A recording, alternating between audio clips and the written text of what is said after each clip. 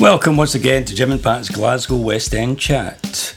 Everything about Glasgow's West End. My name's Jim Byrne and the Pat in the title is Pat Byrne. And this is episode 47, I think.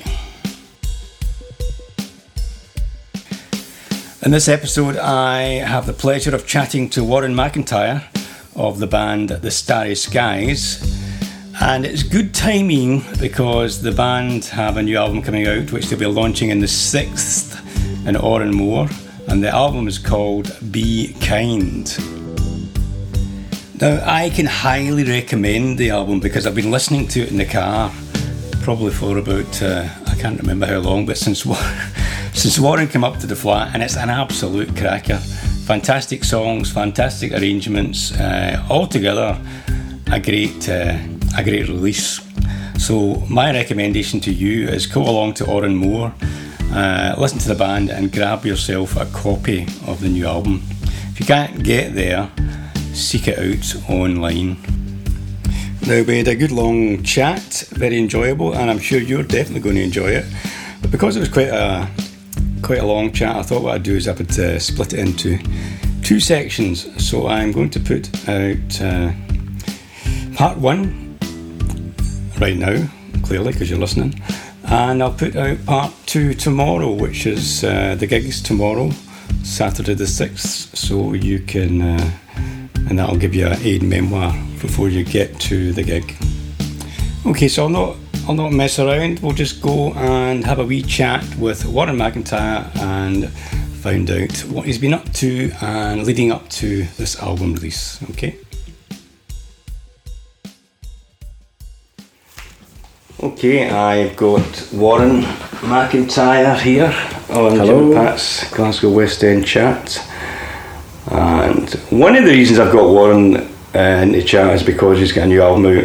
It's called Starry Skies, and the album itself is called Be Kind, and it's causing some waves.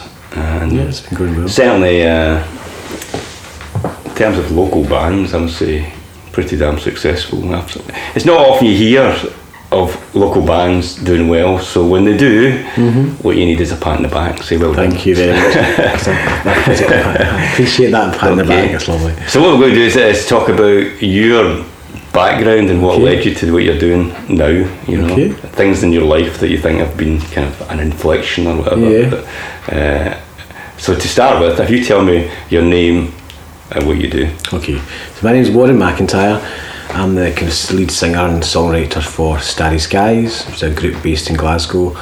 There's about 5 of us: Heather Phillips on violin, John Rooney on guitar, Jonathan Lilly on bass, and Noel O'Donnell on drums. We also have Monica Queen and a range of other people, Chaz Fraser who's standing at times. I suppose how I first got into music was, I think it goes right back to primary school, and probably about primary 5. I was a bit of a bookworm, but I wasn't a really kind of quiet bookworm. Right. I mean, I just consumed books all the time. I'd kind of always read the book in the class, like I was at the end by the time we were on chapter 2. And I like poetry, bizarrely, so I remember that one of my earliest memories is writing a poem that was kind of put up on the wall, and it was about there was a snake in it, and there was a phone, and there was various different things. I could vaguely remember it, and I remember the poem was kind of complimented, so I really liked poetry. And then when I was about 13, I joined a punk band playing the drums. Right, what year was that? That would have been, I'm showing maybe my age, but it would have been probably something like 79 or something like that. Well, that's interesting. They were called the Revs. For a second, yes. I don't know what age you are, you know. I'm not going to tell you now. People have to work it out. Because if you were in a punk band in 79, see, I'm 56. Yeah. Right? I was in a punk band at school. I was at school too. I was in that classic situation where I played the school disco with my punk nice band. One. Like good. You're reading a book or something. Yeah. I was that person. So if that was 70, you can't be that different from age from me then. Which I'm slightly surprised because I assume you were younger than me. Yeah, I'm a bit younger. I'm not going to say what age I am. I'm not going to say what age I am, but okay. I'm not far away from the big half century. So basically, so I joined this band. It was called the Revs, and the reason we got into this band was my best friend Brian. Their family all lived up the high flats in Pollock Shaws, Shawbridge Street, and Brian's brother Howard was maybe about 18, and they were in a band called The Skulls, and they were kind of a real punk band. There's a big group of them, and they thought it was really funny when we were like 12. I was only 12 at first, and they basically got us, we were all dressed up, and we used all their equipment at first, and they dressed us up as punks, and we kind of went to school with this punk gear, and it caused no end of hassle. So we were I got a drum kit, actually, I got a marching drum first. I managed to pinch from somewhere, which I won't go into the story in the radio. It was a very bad thing. We pinched a marching drum, we used that, and then I got a full drum kit. I saved up, I did a milk run, and I did a paper run, and I saved up with that, and a Christmas present got me this drum kit, and I was hopeless at the drums. And there does exist a tape, really bad, and I've got a tape, I've actually got a cassette that I want to get digitised, because we were, looking back, I suppose you could make it sound really cool. It wasn't particularly, but we were played like The Fall's first single, Bingo Master's Breakout, The Cure's first single, Forest, Clash, English Civil War, and I actually sang that one, so it was the first time I ever sang. I've got tape of this, and some other ones I can't quite remember. So we were kind of in a punk band at school. We had badges made up. The guy Barry, who I still see from time to time, he made up loads and loads of badges. It was quite amusing, that, actually. I'm going on tour then. I'll tell you this story really quickly. It was quite amusing to see, because there was loads of people at schools much older than us, so I was like going into second year wearing our badges called the Revs, because they did kind of a brick, very cliched, and a brick wall in the background. And I remember there was people in fifth year, and I remember at one point Paul Bryan said, "Oh, do you like the Revs?" And this girl who was like fifth, sixth year, yeah, you wouldn't have heard of them, and she was being really kind of like snotty. And of course we were the Revs, so it was like quite funny. So I played drums, and then I gave up music for a couple of years until my friend Peter came by with an acoustic guitar, and he played House of the Rising Sun and something else, and that was me kind of hooked. So I had an acoustic guitar within a few months, and then I started playing music. So what age were you then? Then I would have been 15, and I was never very good at the guitar, because I couldn't really tune the guitar. It was before tuners, so I could never really tune the guitar. And was there music in your family or anything like that, or what, was it just that you were just part of that youth thing, well, punk, your pals? Yeah, well, punk really did it for me at first, because I felt like that guy, you know, the guy in Quadrophenia, you know, it really was a thing. It was a total life-changing thing. So I remember when the whole Punk's Dead thing had stopped, like maybe like third or fourth year, I felt cheated by the whole thing. I was like, God, this kind of was it just a fashion? But my mum and my dad was a really good singer in Gaelic, actually, so I probably got the kind of singing from him. But didn't listen to that much music. I mean, now and again, but it was like stuff like Neil Sedaka my mum liked, and my dad did actually buy a Beatles box set, so that was when I first got into really good songwriters. My dad bought, so it was like there was 8 albums or something. It had all the main best Beatles on it, so I kind of listened to that all the time. And the Kinks, I remember the singles they had, actually. Everybody in that generation, I think everybody had like a 45 of Really Got Me, and what else was, there was a couple of just songs like that. Right, well, maybe some of that explains the latest album then. I love those bands. Excuse me. I've had this bloody cold kind of shit. That's terrible. You're coughing away while you're talking, which is not good. That's not good. So you were in a band as a teenager. Obviously, I mean, I've not really known you. I wouldn't say we've known each other that well over the years. I mean, I've been aware of you in the music scene. Yes, likewise. Yeah, so that was a long time ago now. So what happened there? What happened after that? Well, I never really, since I started playing the acoustic at 15, I mean, I played for a bit, maybe 15, 16 perhaps, then... Were you trying to make it? I mean... No, I think it's funny when you look back and you think that how perspectives change and the whole idea of relativity, because I remember at first all that I wanted to do was play a couple of gigs, and you'd have thought playing a couple of gigs in some local place was making it. And I remember at first when I started kind of first getting bands together, which I would have been about maybe, I didn't actually properly put bands together until I was maybe 22. I went to live in London for a year, so I was 22, and a few people kind of, I don't know, it was quite fresh faced and stuff, so I used to have various people wanting to manage us way back then and put us in different situations, which never wasn't really my cup of tea. But when I first was in to put my own band together when I was maybe like 22, I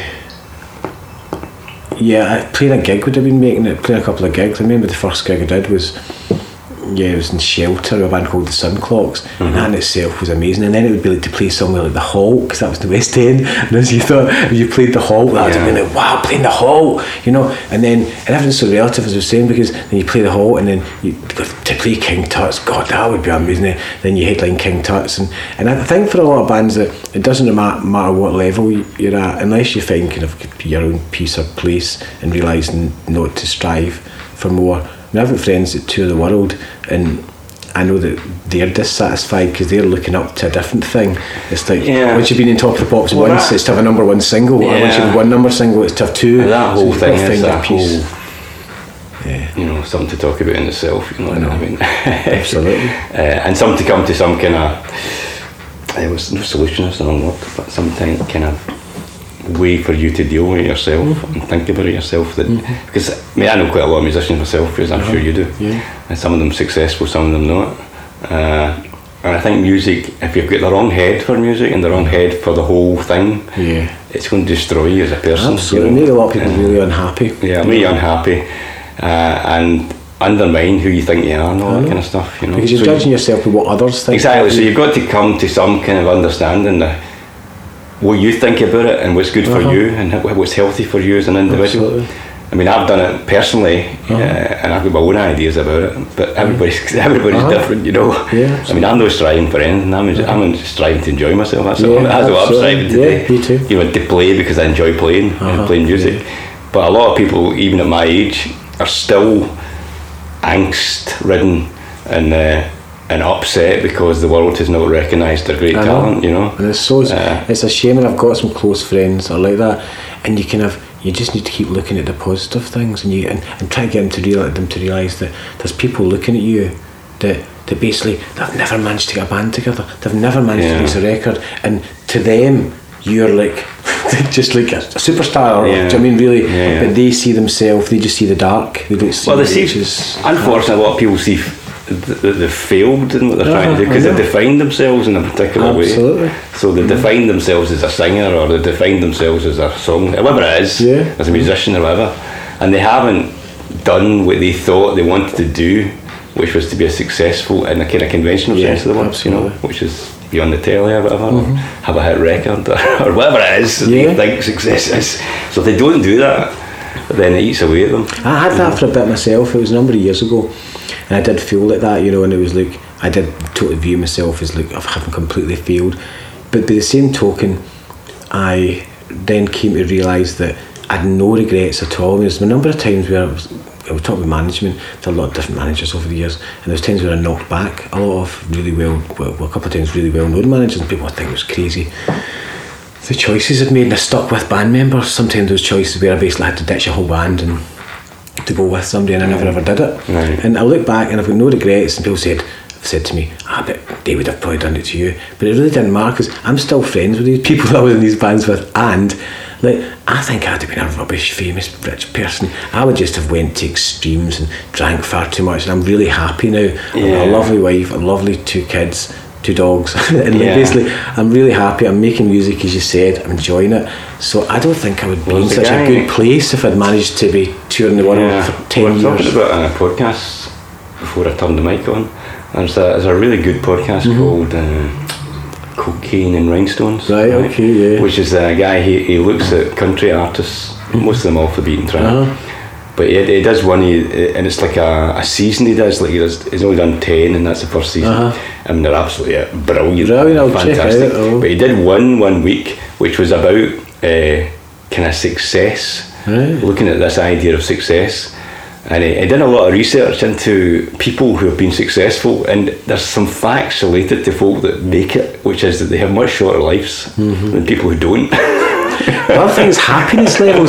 What I've found is, of all the people I know, that all the other musicians I know, there is no kind of linking factors between success and happiness. Well, this record bizarrely has been quite successful so far, and it's not even released yet, but I'm not any happier than I was like 6 months ago or 6 months before that. You know, it's just people strive for things because, well, I mean, I don't know. I mean, I'm not going to bloody answers, but I suppose they strive for something which is kind of imaginary in some sense. They think Well, if I get that, you know. There's a great thing, a book I read recently actually, and it's just that as well.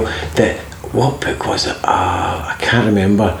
I think basically what it says though, it said when somebody became famous, no matter what it was, whether it was for acting or writing or anything else, they basically all the issues they had and all the things that made them, it wasn't actually the fact of not being a famous actor or a successful musician. They took the same things with them, they arrived at that same place, and then suddenly it was tougher because they had to realise, God, it's nothing to do with that thing that I wanted. This is me, and that's pretty tough to, I think, to accept. So who they are is kind of magnified. So all their weaknesses are magnified, and all their whatever, you know. Well, I have a couple of days bizarrely. I was helping out with something at the weekend at the SECC, and I was with one of the compere guys was a guy from Still Game, Mark Cox, who plays Tam, and also I was out drinking recently with a while ago Gavin, who plays Bobby the Barman, and we're in, and it was quite nuts. I've never experienced that level of, I suppose, people constantly wanting something.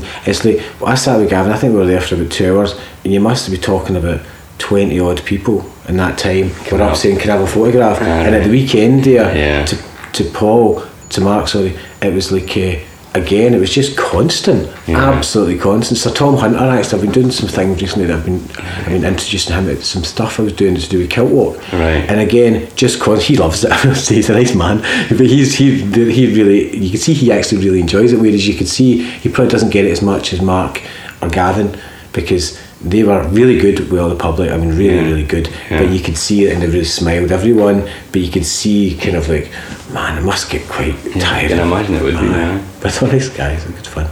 Isn't it great not to be successful? Anyway, so just to get the narrative. Yes. You're back in your 20s now. Yes, that's it. You're still playing music.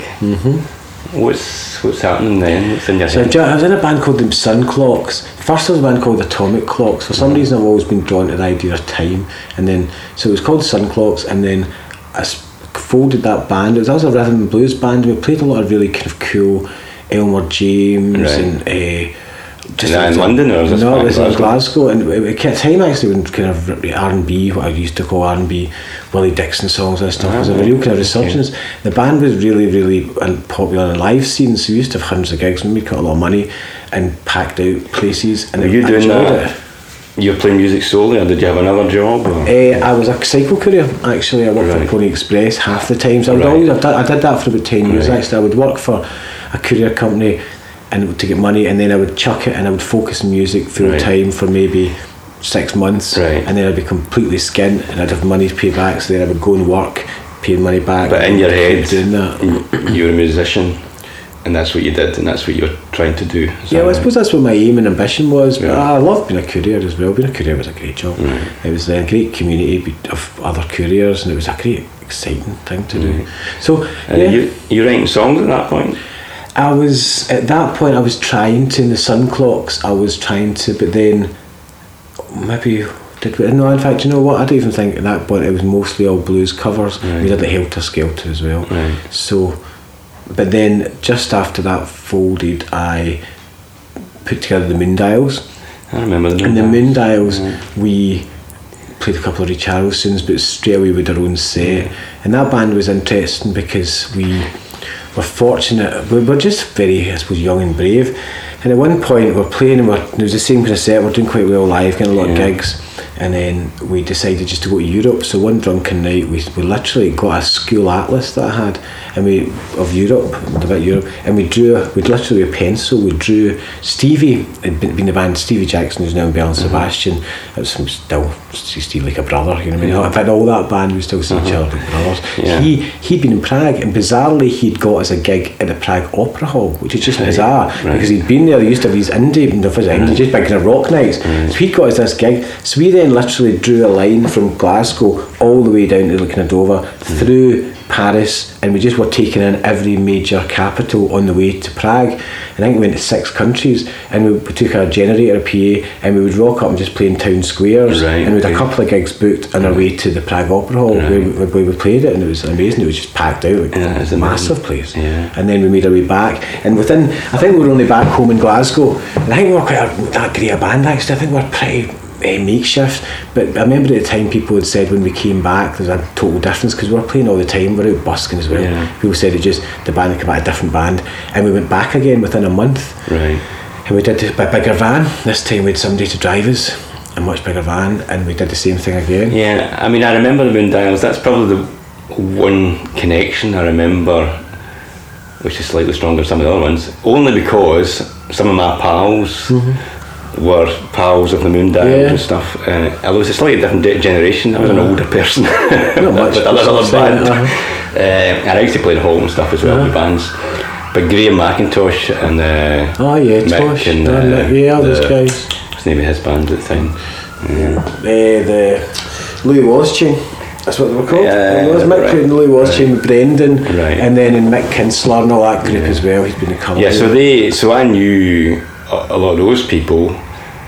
They were of your ages, I think, so they knew you, and I think I'd probably seen you in the pub, in the hall and stuff like that as well, because they were around at the time, It was great fun, that band. Yeah.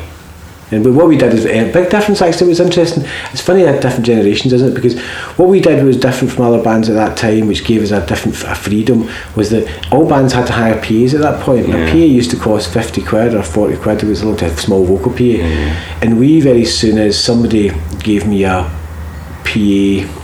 Somebody bought a PA from somebody, and it was basically then we just paid it up really quickly from playing gigs. So we suddenly had a pretty good PA.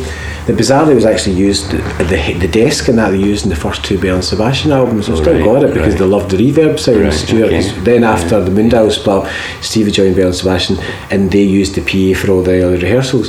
So we had that PA, which meant that we could then just go anywhere and then make more money. And we could also do gigs that didn't always pay as much because we had our own PA.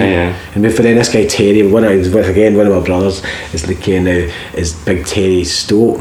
We met Terry. He had this huge big Mercedes van, so those kind of things all coming together. I mean, massive van, and he kind of came on board, and we've been friends ever since. So he then just drove us around everywhere, right to we started touring France a lot. Right. At what age were you then? I think I'd have been about early 20s. Right. Not very good. Stevie and John and Gary, they're all great. They'll tell that was 94 and 95. I have no memory for that kind of thing. Okay.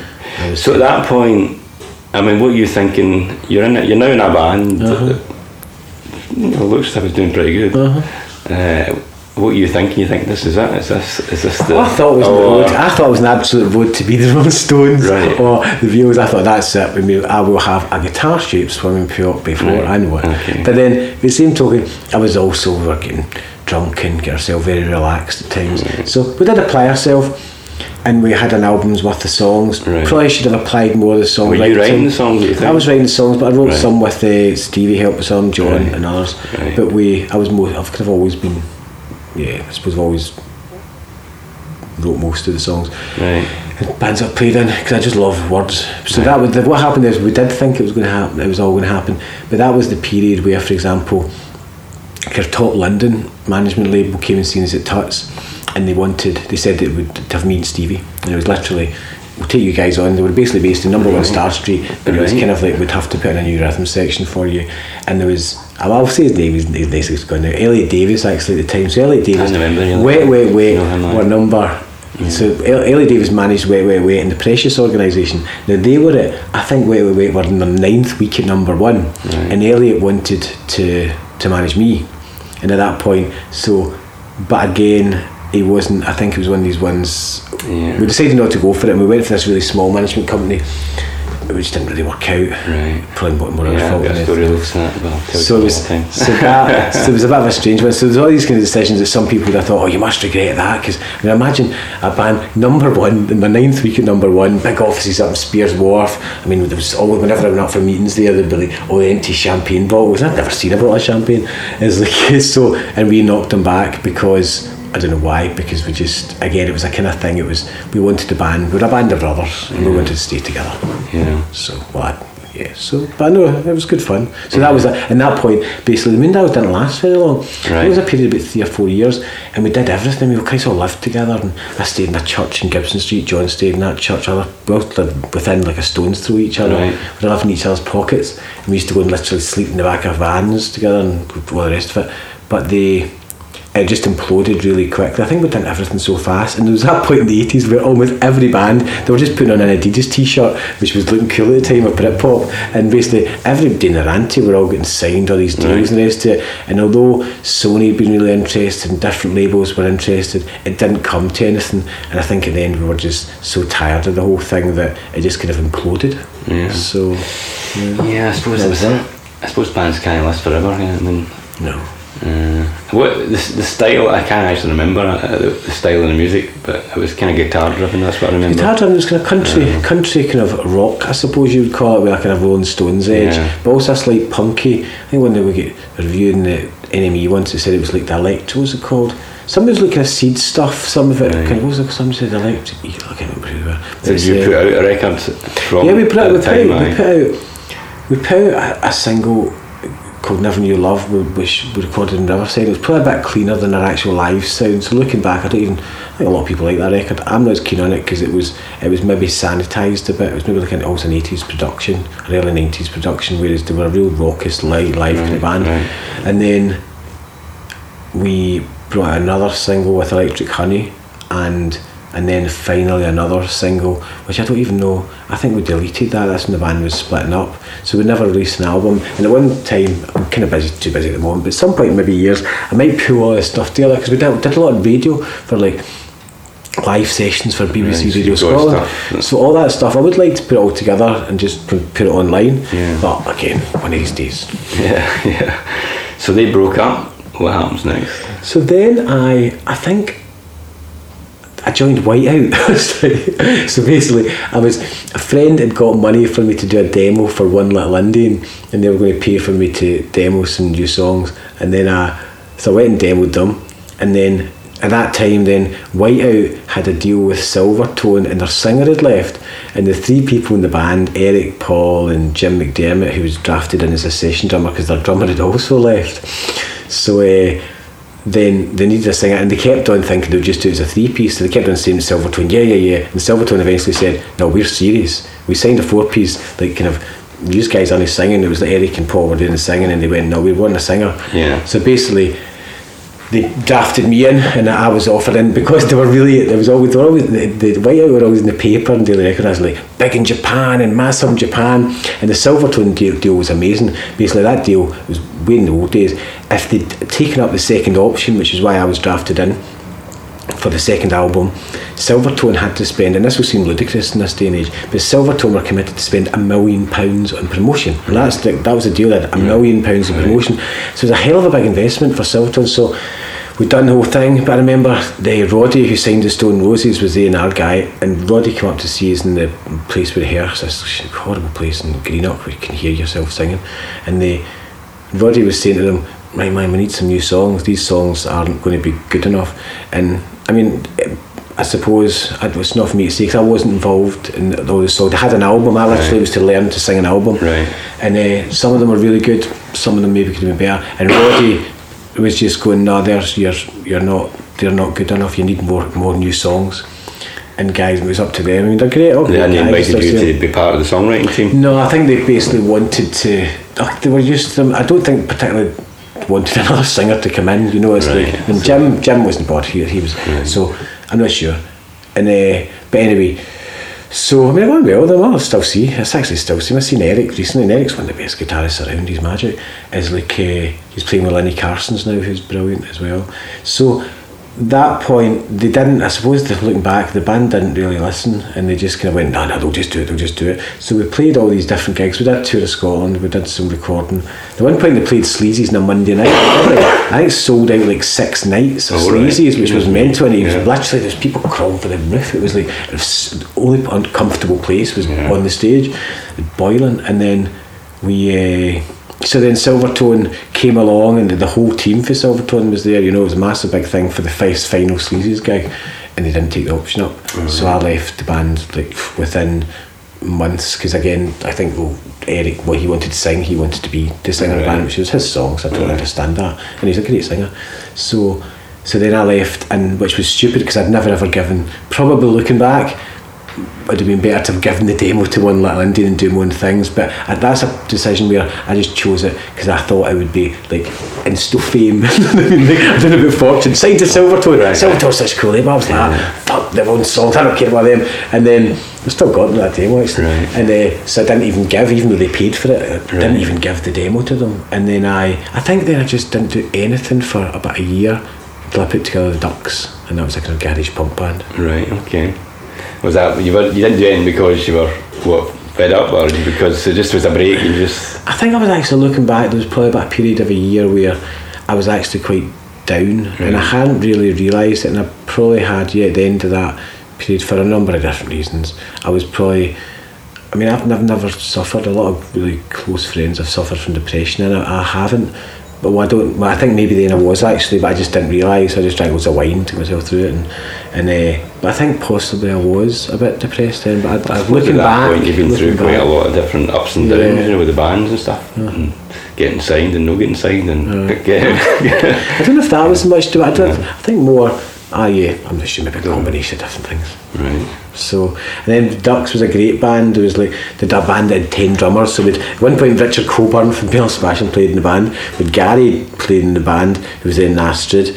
With Nick, who's in Phil Spector, who's a brilliant drummer. With Massimo Franco, who's a brilliant painter drummer. We went through loads of different drummers. It really was like Spinal Tap. And Bob Cody was the main person in that band with me, and Adam Scott. And what was the idea behind this band? It was a real kind of Seeds. It was a real kind of Seeds, kind of pop punk kind of band. And we did record an album with Liam Watson, who did the first White Stripes stuff. And Liam's a great guy. I mean, he's got experienced in Hackney. And he's really funny. He's like totally wears the white kind of coat, and he's like speaks like George Martin would, and he's like, "Gentlemen, are you ready?" And he's just very, very posh and very he's not very posh, but he's just a brilliant guy. And that was a great experience, because I'd recorded in like Riverside and various places, and it was all multi-track and Pro Tools and stuff. This was all live, so we knew that, we rehearsed a lot, and it was nuts with Liam, because I went in to do the vocals, and we'd recorded everything live pretty much in a few takes. We did 7 songs in like 2 days, and then I'd love to go back and try that kind of recording again. So then I went into the vocals the next day and did the first vocal, and I was kind of waiting for the usual, or with that bit, could you do it again, and we're going to do this again, and maybe we'll look to do a comp, which is basically compiling different versions of you singing the same song, like taking the first chorus from the first version, whatever else, and putting it all together. But Liam was just saying, okay, how's that? And I said, I think it was okay. He said, yep, okay, so next. And I was like, okay. And then we moved on to the next song, and again, we just did 1 take, and he says, how was that with you? And I said, I think it was quite good. What do you think, Liam? He went, yeah, good for me. We're going to move on. I said, well, should we not come in and listen to it? Should we not come in and listen to it? And Liam said, why? Because it can really spoil you. You're back in the room, you listen to it, and you say, because that would be better. And he's going, why? And I was going, I don't, because you usually do. Okay, fine. And so then we did like something like 5 songs, like just one after the other. And I think in the third or fourth one, it took 2 takes, and one took 3 takes. But kind of stopped after it, but literally we're all done. And somebody went out to buy a sandwich. Somebody would say one of the bandits went out for a wander, and they came back in, and we're going, how are we doing the vocals? And again, they'd been in studios, so they were expecting, that's us, we've just finished the first one, we think we're going to comp it. And the guy was going, just want to do. They were like, what? Like, what do you mean just want to do? And that was it. And he put it on, because he bounced everything, and then we cuts the tape, it was all tape. I remember all that, of course. Brilliant. And I'd never seen that before. I'd recorded with tape before, and then it was recorded. It's a great album. Recorded it, most of it there, some in Core Studios, some in Savah, and then of course what happened was the classic way. We got the promos pressed. We brought a single out, and then it got single of the week in Record Collector, and it was called Shining Moon. The B-side was called Who You Gonna Slay. It was a good song, and and it got single of the week, a record of the single of the month in Record Collector, and then we were getting ready to release the album, and I just get so pissed off with everything. The band was it was a great band, but I think everybody was going through different things, and I was about to have my daughter, and I remember it was all getting a bit negative, just about this and that, and I just thought to myself, I remember singing one night, and all the guys are great, and I still love them all dearly, but I just thought, it's great when you suddenly strikes you this like an epiphany, epiphany, I don't know if you said that word. And I said, like, I suddenly thought to myself, I was heading out to rehearsal and I was going to go, oh God, rehearsing Berkeley 9 to 12. And I just thought, I don't have to do this. And it was about 7:30. I thought, and it was almost like suddenly I went, I don't have to do this. And I just phoned Dave up and I said, listen guys, you're off. Don't want to do this anymore. I said, we'll just take a break for 6 months and we'll discuss it in 6 months, see if we still want to do this. So the album never came in. One day I would like to bring the album out because it's a crack. We've done 100 copies for like my friends, family, and people still really like that album. There were good songs. Were you signed? No, that was all. Signed. That was again. I'd set up a record label years ago with the Moondials.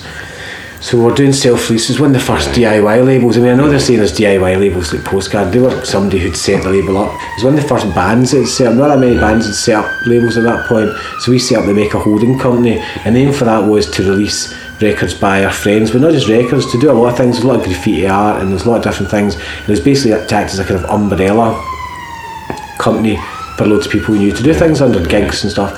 So we released some Moondial stuff and that. In fact, on that we actually released John Fratelli's first album from the Fratellis. Oh right, okay. As well, and then that's interesting in itself because one of the things that I'm aware of you doing, in the last few years is setting up, gigs and sort of organising things for other people and having that kind of side to what you're doing. So I'm assuming from what you're saying that some of that started back then. Well, the organising thing kind of happened by default because we used to have different support bands, and when we played, and then we ended up with a lot of different connections and putting people together, and then just putting on kind of bigger nights and putting friends' bands on and kind of helping them, and then I suppose. Well, those kind of nights I think you're talking about that led to all the Mary Hill Hall nights that we did, those fundraisers. That was because I think it was Ox Jam, so I don't know when it was maybe about 8 years ago or 10 years ago. I seen a thing about Ox Jam, put on a gig for Oxfam, and I thought, why not? So I put on something called 3-Song Tag in the Research Club, and it made a bit of money, but it wasn't enough that you would kind of, that was a real charity one. And then I did a couple at the RAF Club, and they started making money, but not enough money that you'd be giving somebody like £3.50 if there's loads of different musicians involved. So we ended up just saying we'd do them as fundraisers, so we gave the money to different good causes, and a lot of kind of Macmillan's or Cancer Research, or a lot of kids things like Childline. So I really thought it was really important service, this Scottish equivalent. I had a friend that worked there, they did a brilliant job. So that's kind of how they came about, and then they became really successful and people liked them, and then a lot of people were involved in helping those. I always get the credit for them, which is really not fair because it was Stevie again, because Stevie always helped with them and putting together house bands, and we would record in there. Stevie Jackson, so he's always helped with them, as is Tam and a guy Ack. So Tam McNaught and Ack Atkinson, I mean, they done loads of stuff, and I think maybe because I was the one contacting the bands or standing up on the stage, it was always little Warren's nights, and they were never my nights, and they still aren't. I mean, in fact, I'm going to put on one soon with Jamie Houston and Noel O'Donnell, from Starry Skies, in fact both Natic Lights, a great band, and again chances are it'll be one of my nights, but they're not my nights. There's loads of people behind the scenes helping, and they couldn't be done without those folk. So between that band, which you've decided to put note on the head, and I suppose many decades later, maybe not that many. No, it wasn't. I mean, have you been through the cycle a few times, or? No, after that, the Ducks was the last band. And then I did when my daughter was born, Eva. I didn't do anything. I didn't sing in public for nearly 2 years. Right. And it was strange because then I was asked to sing at a wedding for somebody, just a couple of songs, people's weddings. Like again, house groups put together, and I was to come up as a guest singer, and I remember going up to do a couple of them, and there's one in the big hall in Northern Moor, and I mean being terrified, which have gone from being not really, no nerves really, to like really scared. It's funny you should say really that because I've had that. I mean, I've been playing music since I was a teenager, and I've only, when I first started playing, I mean, I'm going to take up time with this story, but when I first started playing, I remember I played in Strathclyde University, and I could hardly play my guitar because I was so frightened. My fingers were sweating, and I could, it was difficult.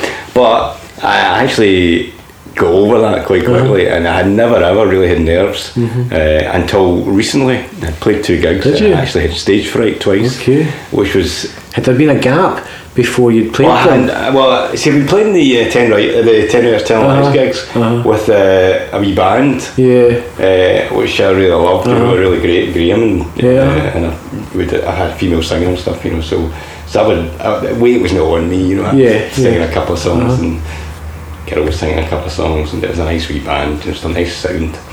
And then I played 2 solo things for 10 Writers, and my brain just kind of went inside myself. I just kind of weird. Too much about it, yeah. And, I just had these 2 bad experiences. Where'd that come from? It's like another way to get over. I've always appeared quite relaxed. To do loads. Yeah, you're a very relaxed performer. You're very kind of confident. So that was a bit of a shocker for me.